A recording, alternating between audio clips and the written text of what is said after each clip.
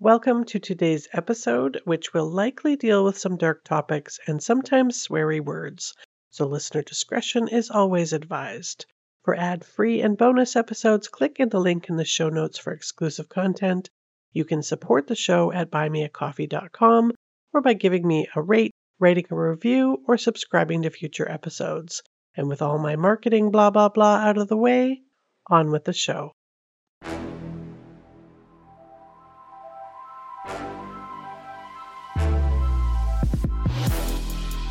Hello and welcome again to A Million Other Choices. I am your host, Kim. Today's case is probably one of Canada's most notorious murders, and no, it is not Luca Magnotta or the Greyhound bus beheading. It's an older case, but it's very interesting because there are many twists and turns and updates. It's kind of the case that has kept on giving for 50 years, and unless you are old like me, you probably haven't heard it. And since it's old, when I talk about money, just take the amount that I talk about and quadrillion it to get to today's money standards. This is the murder of Christine Demeter.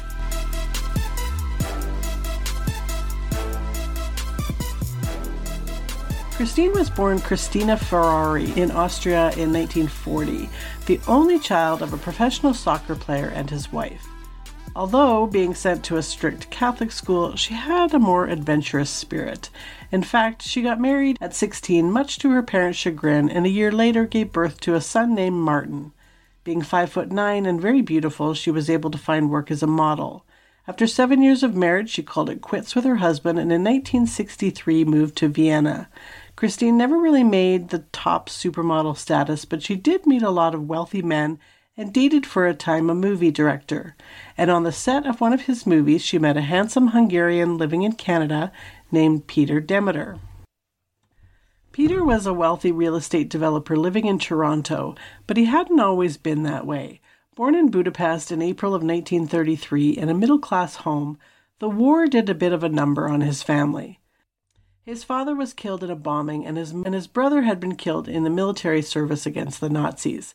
He and his friend Csaba Szilágyi, whom we are definitely going to come back to later, escaped to Vienna where he got a job working for Radio Free Europe.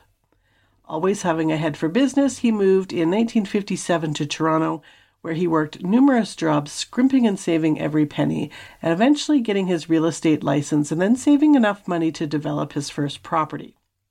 Christine and Peter had a whirlwind romance traveling around Europe and quickly convinced her to move to Canada with him. They married and moved into 1437 Dundas Crescent, which was in a swanky part of Mississauga. Interesting fact about this house, lots of people have died in it. Built on a 2-acre plot, originally a cottage-style single-story clapboard house with a circular driveway, there have been additions over the years, including a mini pharmacy that was added on by the home's original owner, Dr. Beaumont Dixie, who moved into the house in 1846. He and his wife lived there with their 6 children. 4 of the children died in the home and on different days, but all in 1953 from diphtheria. And Anna, his wife, died there in 1867. Dr. Dixon then remarried Elizabeth Blakely. Elizabeth's daughter Bertha lived there until 1951 when she also died in the home. After the events of today's story, it was most certainly haunted, but it burned down in 1983, which we will also get to later, and was torn down. After moving into the house, which by this time had a backyard pool, Christine was able to enjoy sunbathing and shopping and cooking for friends and family, and in general just living the dream. Peter had a little spaniel named Beelzebus, who he adored, and in 1970 they welcomed a daughter named Andrea. On July 18, 1973, Christine and Peter had guests visiting from Germany, 5 of them to be precise. Peter and his guests had spent a large portion of the day taking them shopping for Canadian souvenirs. In their absence, Christina had sunbathed by the pool and visited with a neighbor for a bit. Peter and their guests arrived back at the house around 4 p.m., and Christine made everyone dinner. During dinner, one of their guests complained that she hadn't been able to find a pair of the leather indigenous moccasins that she really badly wanted. So Peter insisted that they go back out and try again. So everyone again piled into their Mercedes and left for downtown, leaving Christine to clean up from dinner and put little Andrea down to bed. At 9:45, Peter rounded the circular drive to a very dark house and was about to pull into the garage when he suddenly slammed on the brakes and exclaimed, "Oh my God," at the open garage doorway in front of him. Christine was laying face down on the garage floor in a pool of fresh blood around her head that was creeping in a macabre river towards the entrance to the garage. Her hands were folded under her, and one of her silver sandals had come off her foot. Her blonde hair was matted and blackened with drying blood, with bits of gray matter leaking from her shattered skull. His guests were, of course, shocked, terrified, and ran inside to look for Andrea, who was found in the living room watching cartoons, thankfully oblivious to the horror that was outside. Peter called the police at 9:51. 911 service had just begun in 1972, so it's not clear if he used that service or called the police station. But either his Hungarian accent or his description of what he had found, the call was put in as a possible suicide. But when two officers arrived on the scene, Chris O'Toole and Barry King, it was clearly a homicide, and a vicious one at that. Christine was sporting a variety of bruises and a very large and gaping head wound on the back of her head. Based on the freshness of the blood around her, she had been killed perhaps only minutes before Peter and his entourage had returned home. Blood spatter on the Cadillac, still parked on the other side of the garage, and the walls pointed to being bludgeoned with something like a hammer or a tire iron, and repeatedly. Peter's behavior arose suspicion from the minute they arrived. For one, he kept insisting that she must have been reaching for something and fell, and that it must have been an accident, even though any bystander with an ounce of sense would have seen that it was clearly a beating. Then he was angry that they weren't putting her into an ambulance, despite the fact that her head had been mangled to the point that she was long past any hope. He even said, quote, "Can't you get her out of here?" End quote. Perhaps a lost in translation thing with his native language being Hungarian, but when the officers started to ask him questions about when and how he had found her, etc., he said, "Can we do this later? There's just too much excitement." So we're not off to a good start for Peter. But he had a pretty good alibi in that he was out on a shopping trip and everyone with him saw Christina alive and well just before they left. As is routine in any investigation, all of the people in attendance were whisked off to the police station for questioning, and Peter's cousin Stephen came to pick up little Andrea. No one in attendance was suspicious, so there was no reporting on any of their interviews. But Peter gave a rather odd interview. It also didn't help that he had came off as arrogant and very demanding. Peter blurted out that his and Christine's marriage was rocky, like teetering on a cliff of divorce rocky, and he had a $1 million insurance policy on her. A kind of strange thing to throw out there right off the bat, but Peter was an odd duck. But he also had an airtight alibi. Peter was questioned just after midnight on the night of Christine's death. The next afternoon, he put his very slick lawyer, John Pomerant, on a $15,000 retainer. Bill Taggart, the superintendent of criminal investigations, was brought in to help with the investigation. He read the autopsy report, and that autopsy report revealed that Christine had suffered at least 7 heavy blows to the head, and that she had tried to defend herself because she had a huge gash on her thumb, which they felt was a defensive wound. And her death had not been quick. She had struggled to breathe. The autopsy revealed that she had a large amount of blood in her lungs. Christine was laid to rest, and Peter, being Peter, was so cheap he negotiated with the florist for a better price on her bereavement flower arrangement. He tried to save face when the OPP offered a $3,000 reward for information that would lead to an arrest in the case, so Peter added $10,000 to that. One of the things that he actually didn't mention to O'Toole and King was that he was currently having an affair with a woman named Maria Hunt. Christine's neighbor, Joan Tennant, gave them that little bit of information. It seems that Christine wasn't happy in the marriage either and had confided to her that she had found love letters between the two of them and was considering divorce, but wanted to ensure she would get custody of Andrea. But she also confided in her that she was a bit worried that he wouldn't let her go so easily because she knew too much about some of his shady business tactics. This Marina Hunt that he was having an affair with was actually a woman that he had met shortly before he met Christine. He had met her at a party in Vienna, but she wasn't as smitten with him as he was with her, at the time anyways, and rebuked his offer of marriage. So he had married Christine instead, but remained in love with Marina. On a whim, he had reached out to her somewhat recently and re-sparked their connection. She was scheduled to return to Canada, basically to stay, because Peter had convinced her he was divorcing Christina only weeks after Christine had suddenly died, which worked out very well for Peter since he didn't have to divorce her and pay for pesky lawyers and alimony. Taggart, O'Toole, and King are all pretty much convinced that this was a murder-for-hire plot, but again, they don't have any hard evidence. And then comes in a phone call from a woman claiming that her boyfriend had been offered money to kill Christine by none other than Peter. And who was this boyfriend of hers? Csaba Szilágyi.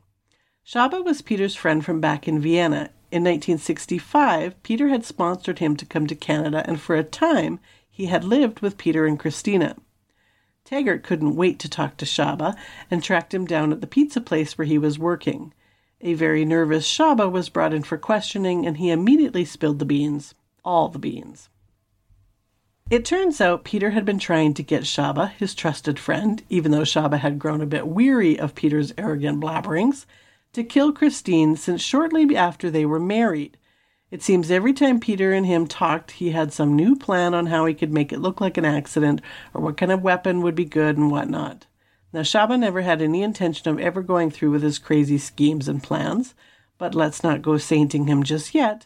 He also never warned Christine that she might be in danger, and he never went to the police about any of it until they came to him, despite the fact that Christine had been nothing but good and kind to him. So, this being the 1970s, they wiretapped his phone and told Csaba to keep talking to him. Peter didn't have a clue and blathered on in Hungarian to Csaba about all kinds of things, including telling Csaba to never take a lie detector test and to shut up to the police. And then, much to the investigators' delight, he told Csaba in Hungarian, which he figured the police didn't understand, like translators weren't a thing. And it also helped that one of the investigators happened to be Hungarian. Anyways, he told him that he was very upset that his contractor, which he has to this day never named, had screwed up and didn't make it look like an accident like he was supposed to. So a surprised 41-year-old Peter was arrested and charged with first-degree murder for the murder for hire of his wife Christine. But he was granted $75,000 bail and released. Mostly so they could continue to wiretap his phone and try to get the name of the hired hitman. He only had to report to the courts once a week while he waited for his trial. During this time, Marina made her trip to Canada to stay with Peter, whom apparently now she loved and wanted to be with. While waiting for the trial to start, police got a call that a man named László Efer, a Hungarian who had been given a life sentence but escaped custody and had just been killed in a police shootout, which wouldn't have been important except that they searched his apartment and they found a piece of paper with Peter and Detective Taggart's names written on it. So maybe this was the guy that had killed Christine. Maybe. We'll see. Peter's trial started in September 1974 and would be one of the longest trials in Canadian history, lasting 11 weeks. And a bit of a circus. Peter's lawyer, Joe Pomerant, wasn't very well liked by the jury. He was one of those over-the-top drama types. The prosecutor, John Greenwood, up until the day the trial had started, had never practiced criminal law, and the witnesses called bordered on the bizarre. At the start of the trial, all the prosecution really had was the hours of tapes with Csaba and a lot of he's kind of an asshole, so he probably did it. And Joe, for the defense, was going to throw everyone he could under the bus, including Christine herself. When Csaba did testify, he told the jury that Peter had told him to shoot Christina, but at the last minute, Csaba's girlfriend had showed up and he didn't do it. Peter was furious when Christina showed up at the house without a scratch on her, and this was only 2 days before her actual murder. Some of the less unusual witnesses was a 17-year-old girl named Vivica, who had been one of the house guests that had been shopping with Peter the day of her murder. She said that she had thought of Peter like an uncle, but it had made her uncomfortable that day when she found herself alone with him and he told her that his marriage was in trouble and he was having an affair. She said his behavior was certainly odd. Their housekeeper testified that the marriage was a mess. Lots of fighting and that Peter had yelled at Christine a lot over money and was very possessive and jealous. This housekeeper, it turns out, was engaged at the time to Csaba. Then the prosecution called a guy named Frank Stark. Frank told the court that he had been told by Peter to find someone to kill his wife. Under pressure, he told him that he'd found a guy, one Imre Alanik, otherwise known as the Duck to the Hungarian mafia. Now, Stark said that he'd picked Imre because, although he was a thief, he wasn't a killer, so he knew he wouldn't go through with it. So Frank took him money that Peter had provided, conveniently wrapped in blueprints from one of his building development projects. Imre took the money and fled to Hungary, double-crossing Peter. The defense then called a police informant that came into court with a white bag over his face to testify that Imre had in fact killed Christine, but not because he had been hired to do so by Peter, just because he did, and had returned to Canada just for the purposes of murdering her. Police did later track Imre down in Hungary to question him, but under strange circumstances, he suffered a massive aneurysm and died during the interview. So they never did get the version of the story out of him. And if he was in fact in Hungary during her murder, he was only 39 years old. In the middle of the trial, for reasons I haven't been able to confirm, Peter's bail was revoked and he was put in custody. If I had to guess, I would think it was because the judge decided it was a good idea to sequester the jury from all of the media, and it wouldn't exactly be fair to do that to law-abiding good citizens while Peter is walking about free and clear. So the next crazy witness Joe called was a serial killer named Henry Joseph Williams. Despite Christine having died with a very different MO than Henry's murders, they decided that he might have done it, which kind of made Joe look silly when Henry readily admitted in graphic details to the 4 women he had raped and murdered, and then unequivocally said he did not kill Christine. Christine had also never been sexually assaulted. Then they called a prize fighter and everyday thug, Joe DiNardo.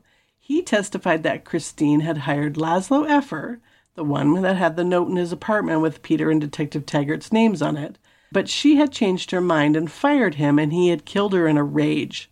Not an easy story to corroborate with him also being dead, but he was nonetheless completely chewed up and spit out by the prosecution as a liar and a bit of an idiot.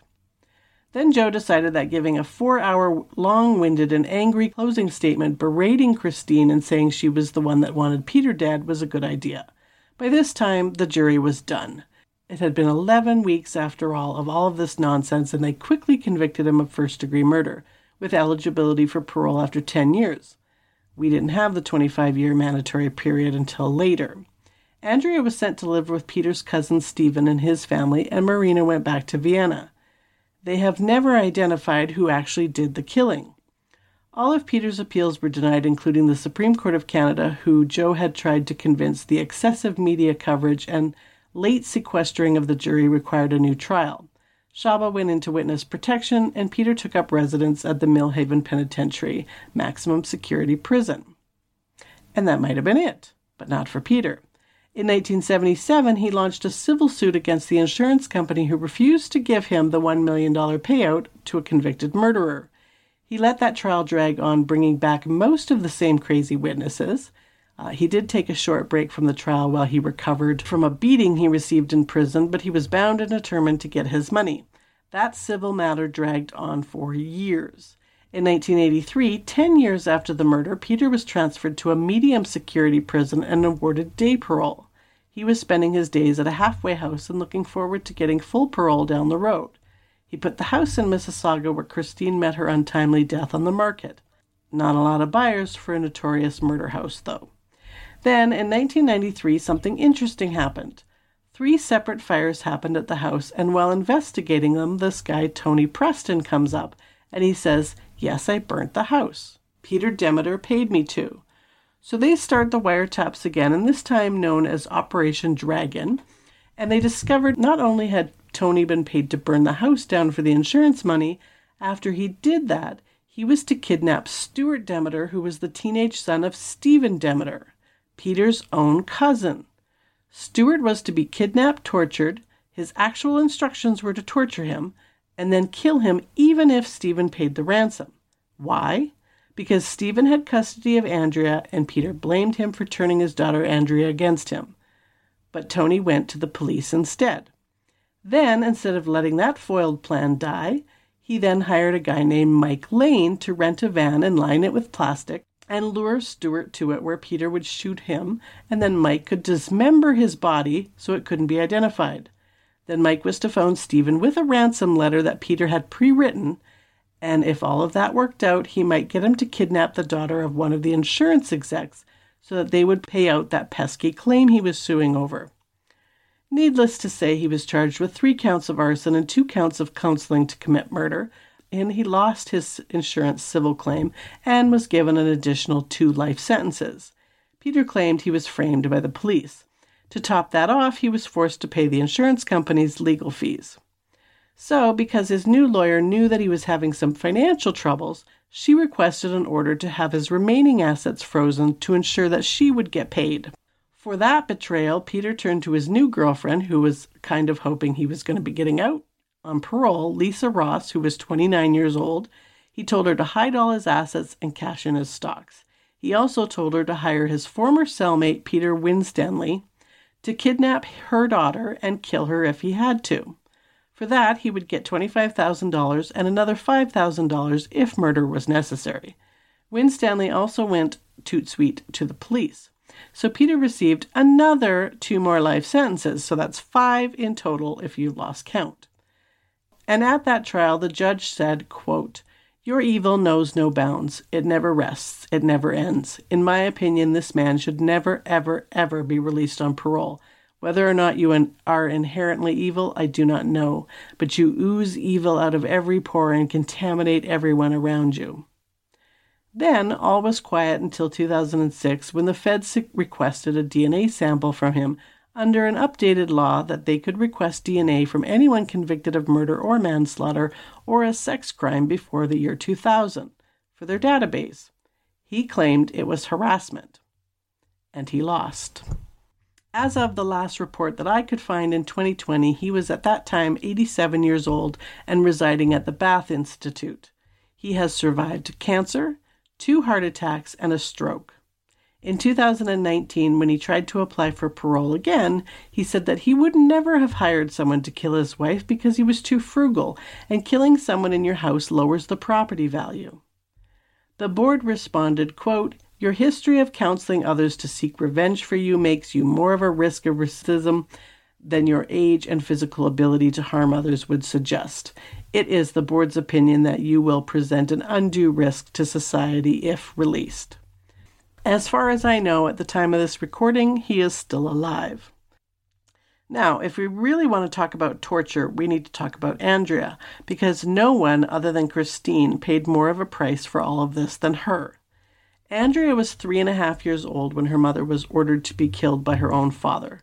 But she wasn't aware of what had happened, and no one told her as a way of protecting her. But no one told her anything. So when she went to live with Peter's cousin Stephen and his wife Marjorie, she was raised believing that Steve and Marge were her mom and dad, and that their son Stuart was her brother. I mean, I kind of get it. Growing up knowing your mom was murdered by your dad, that completely would suck and really screw you up. But it's a risky move to live a lie like that, because the truth is usually revealed at some point, and then there's this level of betrayal from not being told the truth on top of all of it. And that's exactly what happened. When she was only 9 years old, one of her classmates, who obviously was an aspiring murder junkie, but who really needed to better consider her audience, ran up to Andrea with a picture in a book of Christine's bloody and battered body, and the gig was up. Now, as you can imagine, this completely sent little 9-year-old Christine into a bit of a tailspin. Being confused and wigged out a bit, she started to visit her dad in prison. But Peter being Peter was all smoke and mirrors, and I would imagine this deeply distressed Andrea, who didn't really have a chance to remember her mom. After about 3 years of awkward and stressful visits, she wrote to him that she didn't want to see him anymore. And of course, Peter blamed Stephen for this estrangement rather than his own actions, and Andrea was later taken aside by being pulled out of school to be told of Peter's plot against the only father and brother that she had ever really known. So Andrea, who inherited her mom's good looks, developed PTSD, and her life started to spin out of control as a young woman. In 2017, now going by Andrea Scratch, she told CBC that she now really only wants to hear Peter's name again if it's to tell her that he's dead. She told CBC that, quote, "I was a very lost human being for many years. I either couldn't remember what happened the night before, or worse, I couldn't remember all too well. She was, as you can imagine, a pretty messed up kid, and once even tried to burn her adoptive parents' house down. Quote, my whole life it was about me. It took a lot to make me healthy, end quote. In 2004, she was caught drunk driving with her daughter in the car and lost custody, which she realizes was the right thing for the courts to do, but it was one of her biggest regrets. She now is sober and says, quote, I am a different person today than I was. You live your life the best you can, live it, and then share it. I'm going to help as many human beings as possible. She hopes one day that her daughter will try to find her when she ages out of care. But the one thing that really bothers Andrea still is that not many people ask about her mom. They only really ask about her father. She wishes that she could remember more about her, because right now all she can really recall is that she smelled nice. And that was the crazy murder of Christine Demeter. Believe it or not, I'm really only skimmed the surface of this crazy story. If you want a very detailed account of the story, Catherine Fogarty from Story Hunter has done a 5-part investigative piece in season 2 of that podcast, which I believe is already in its 28th season now or something like that. I am back again next week with another case, and as always, thank you so much for listening.